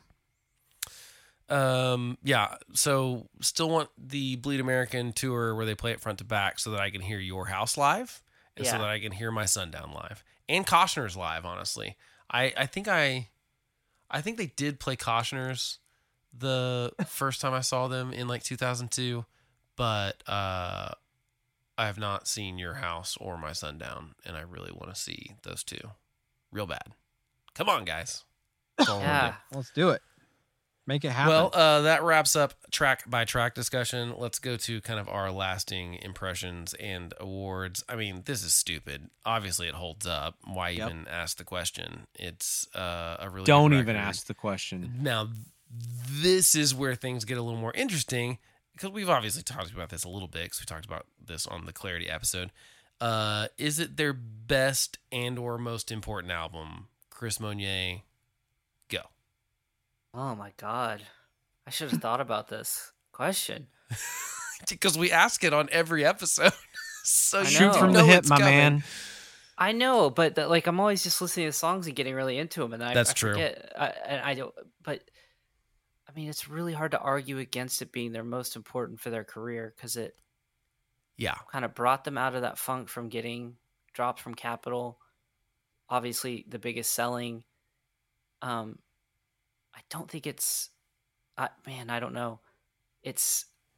I mean, song for song, it really. I don't think another album beats it.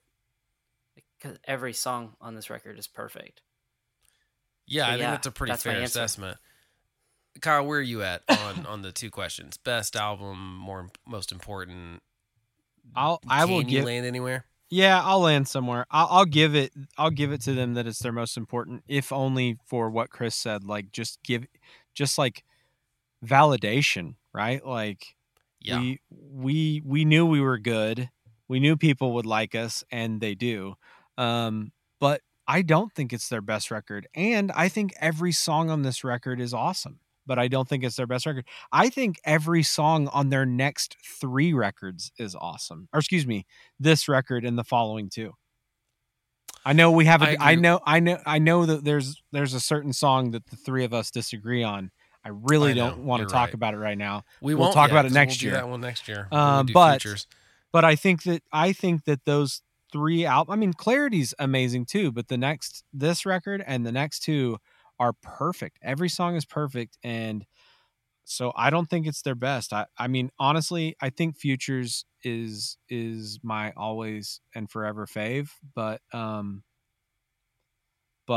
I've mentioned it before. Chase This Light is an underrated record, man. It is underrated.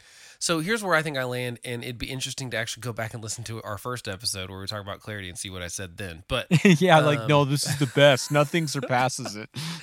here's what I'm pretty sure. Hands down. I cannot pick between these 4 records: Clarity, Bleed American, Futures, and Chase This Light. I think they are all perfect, and they're all different enough that I can't. You don't have to choose.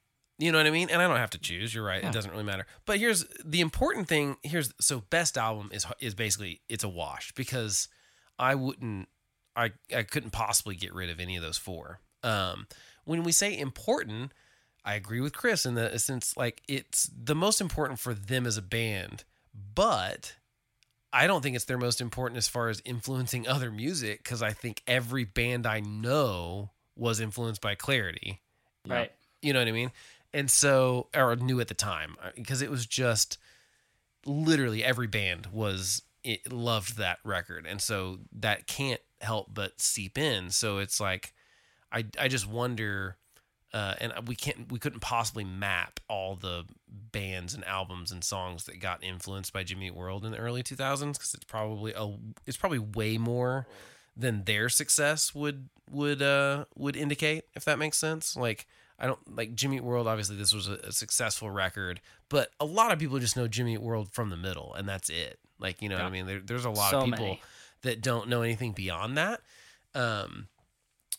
Or, you know, they might know a couple of the other singles. Work was a pretty big single too.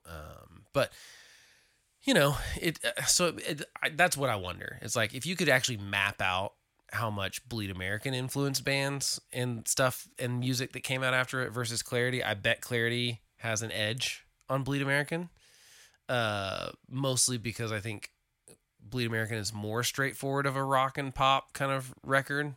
I don't want to call it straightforward because it's not. It was still very unique, and I haven't heard, but it was easier to rip off, if that makes sense. Whereas Clarity was kind of like, oh, we could be like a different kind of band, and we could, you know, I don't know. I just feel like it. So basically, all that is to say, I can't tell you. I don't know. I think commercially, yes, it's their most important. And I guess you could argue best at that point because it had the most success. But I really can't pick between those 4. I think Kyle's exactly right. Chase This Light is criminally underrated. Totally. Doesn't get enough credit. But that's for another podcast, I suppose. So 2 years from now. 2 years from now. Let's go to Desert Island Songs. If it's even possible, pick 2 or 3 of your favorites on this album. We'll start with Kyle. Okay, so this may sound completely stupid to you guys, but I'm going to pick. It will be, but I'm going to pick one song because if I had more than one song, I would miss the entire rest of the record. And I'd be sad that I didn't have it. So I'm picking Sweetness, and that's it. I'm going to rock out by myself.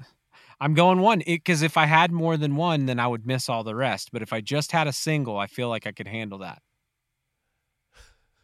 I know that's a weird answer. I told you. Your logic. I warned you. It's a weird. Okay. Kyle, Chris, where are you at? I also have a weird answer. I refuse to answer this question. I respect that. Point, though. No. Nope. Stick to your guns. Okay. So we've got. All right, Chris Blake, isn't pick gonna answer. 3. Kyle's giving only Sweetness. Do I get to? Hold on. Can I take your 3 and your 2 and just do the whole album? You get 5. So go ahead, man. What are your 5? Why not? It's the Wild West, man. I Just forgot do to it. give you your 3. Yeah. So, You're gonna have a great desert island experience, man. You got I the would whole have record. a great, yeah. No, I mean, if Good I really luck. could only Good luck deciding which ones you're not taking. Yeah, no, you're right. That is hard. I think with only 3, I'm going to play the game by the rules because you guys know how much I like rules. I've been accused of being a rule Nazi before. I think I have to go with I think I'm going Your House, Sweetness, and If You Don't, Don't. Ooh. I think those are my three. I like that list. Those are good picks. I agree. Little like under the radar, like as far as like, I like it. Yeah, I've always loved those, especially If You Don't, Don't. I think I might like it even more than Sweetness, even though Sweetness is obviously a crowd pleaser and one I want to rock out to. But like If You Don't, Don't is like just one of my favorite songs ever, and I think it is maybe it's got to be one of the best Jim Adkins vocal performance captures. I just love it. You made me appreciate that song more than I did. Like you talking about that song and all the cool elements of it, Yeah, made me like love that. And when I think now when I hear that song, like I like this song better because of how much Blake loves it. So is there a Nobody's Perfect then? I'm gonna assume not. No one's kicking a song off this record, right? No. I'm not. No, there's Man, not. There's not 20 seconds of this record I'd get rid of. I don't think I can't. It's really good. Do you guys? and- Do you get? Oh, sorry. Go ahead. They met the. I was just gonna say I think they accomplished what they were trying to. It's like obviously they were like, we're gonna make a great record. We're not gonna go to a label and let them tell us what they want us to be. We're gonna make the record we want to make, and then if you want to buy it and distribute it, great. And like, I think that worked out great for them. Yep. On DreamWorks, and then DreamWorks folds into Interscope and whatnot. But, yeah, I mean, I think they accomplished what they wanted to do. I mean, I think it checked off not just the artistic boxes for them, but the like, we're proud of this. And then someone said, yes, we'll give you money for that and actually promote it and make music videos and push it to radio and make you guys successful, And so that's got to be that's got to be very vindicating because it's really the only time they do that, because from then on they're obviously on a label, and with Clarity they sort of, I mean, it sounds like they kind of knew the writing might be on the wall, that they're, they thought that might be the last chance they had to record something, period. They didn't know what was going to happen after that to them as a band. So it's got to be nice to not just like make music is interesting, because it's like, sometimes you're just doing it for you, and like you don't really care. I think everyone always wants people to hear their songs. Some people maybe don't, but it's got to be nice to actually be like, hey, the goal of this is like, we're going to make a record and go get a deal and make it successful after having just been dropped and stuff. And I think that's probably pretty satisfying to them, I would think, at the time. So I wanted to mention something. Go ahead, Kyle. I wanted to mention something that I think is just super cool about, we always talk about like, does it hold up? Have we talked about does it hold up yet? Or did we just say, yeah, duh? Well, we just said, yeah, duh. We just kind of skipped right over that, but go ahead. And if you want to elaborate. So, obviously there is help from another star, but I think this is super cool. Do you guys remember in 2016 when Taylor Swift did her Apple Music ad and she played the middle and she's like, oh, I love this song. So this speaks to also her star power, but I think it also speaks to how well this music still holds up. I don't know. I was looking for these numbers and thank goodness I found them. So from that ad, the middle soared 298% in sales and 49% in US streams. It went from 3,000 downloads. It's on the charts again. It charted at number 16. Yeah. After being played 14 years later. Is to say it went from it was averaging a weekly 3,000 downloads and went to 12,000 downloads. It went from an average of 600,000 clicks to 916,000 clicks. I mean, and yes, a lot of that is also, I do not want to discredit T Swift, man. She's got it going on, but it wouldn't have done that if the song didn't kick butt. No, it's timeless. Yep. So, right, but it's because everyone was like, "Oh, I loved that song too." It's I remember awesome. that. Yeah, no, they did a couple of things. She covered on her tour. She would go through and like pick some artist from that state and cover a song from them. And so I think she did. She might have done the middle. I don't know what it was. She covered something. Yeah, and with Jim, and it was at the middle, and then they covered on Conan. What did they cover? We Are Never Ever Getting Back Together. Is that what they covered? Yeah. I think it was. Anyway, it's kind of a cool, you like to see that. Like, again, artists kind of crushing on other artists and stuff like that. And I think at one point she had like not a tattoo, but like written on her arm, like the lyrics from For Me This Is Heaven on some part of that tour or something too. And you're just like, you don't have to do that. You're Taylor Swift. But like, Yep. if there's one thing I like about Taylor Swift, it's that like she's clearly a fan of music. Yep. Like, there's no doubt about it. And I'm glad that one of the bands she likes is Jimmy Eat World, because obviously she's got good taste. Yep. So what about Grower Not a Shower? Is there a song on the record that maybe you didn't love right at first, but grew on you? Kyle. I love them all. So you went with one song for Desert Island and all of them for Grower. No, I'm just kidding. So none of them grew on you, just liked them all.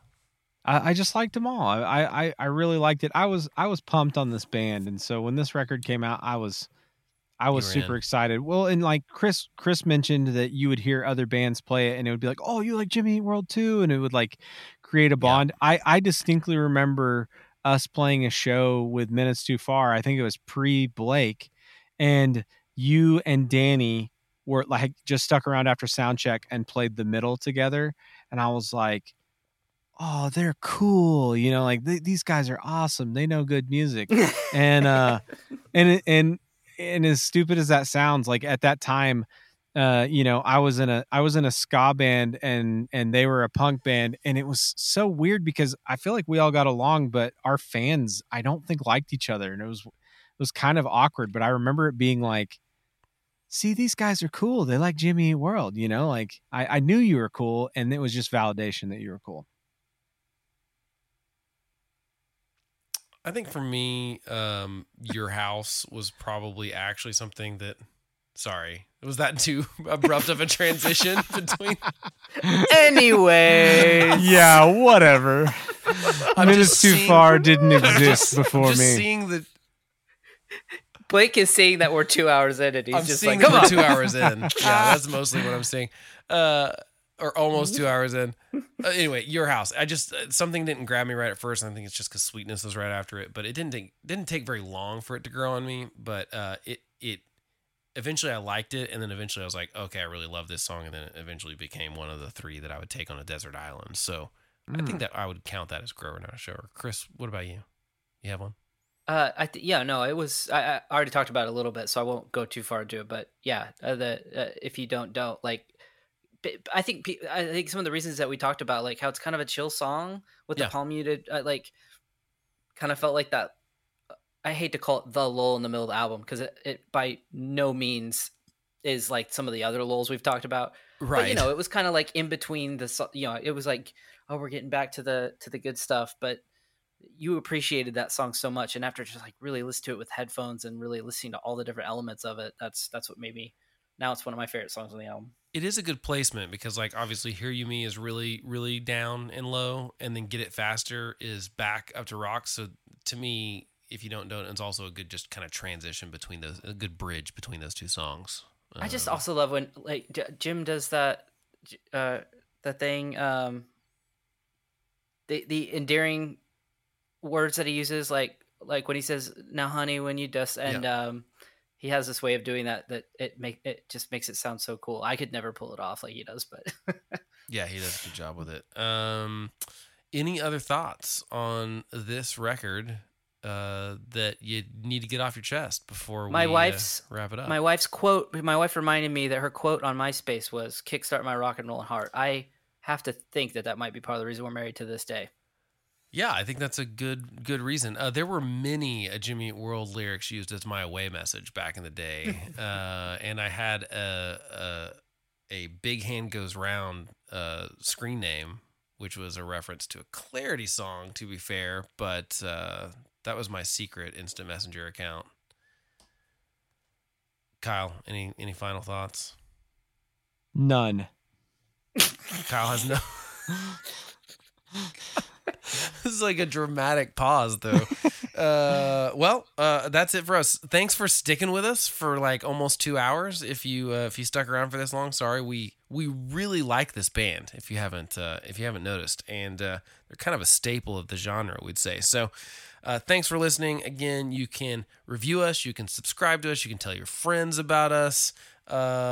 We like doing this. We hope you enjoy listening to them. Thanks for hanging out with us for a whole year. That's pretty cool. What a weird year. Party. It certainly has been. We came up with this idea and started recording them before pandemic set in, and then pandemic happened, and now we're finally kind of coming out of that. Are you guys vaccinated? Are we all Fully vaxxed? I'm wrapping up Thursday. Oh, I'm fully vaxxed. fully vaxxed. So we're excited to maybe see shows in the near future, rock concerts. Maybe we can see Jimmy Eat World this year sometime, because it was weird not seeing them on a Surviving tour. Right? Yeah. Yeah, it's the first. It's like I hope they do, if they do a tour, they play a lot from that record, because it's really good. It is really good. Surviving that record. I need some new merch, so I young do. people can tell me Some that swag. their parents used to listen to that band and Yep, break my heart. that's exactly what's happening with me now. Is like my 23-year-old cousins are like, who? And I'm like, oh god, I'm now the old guy.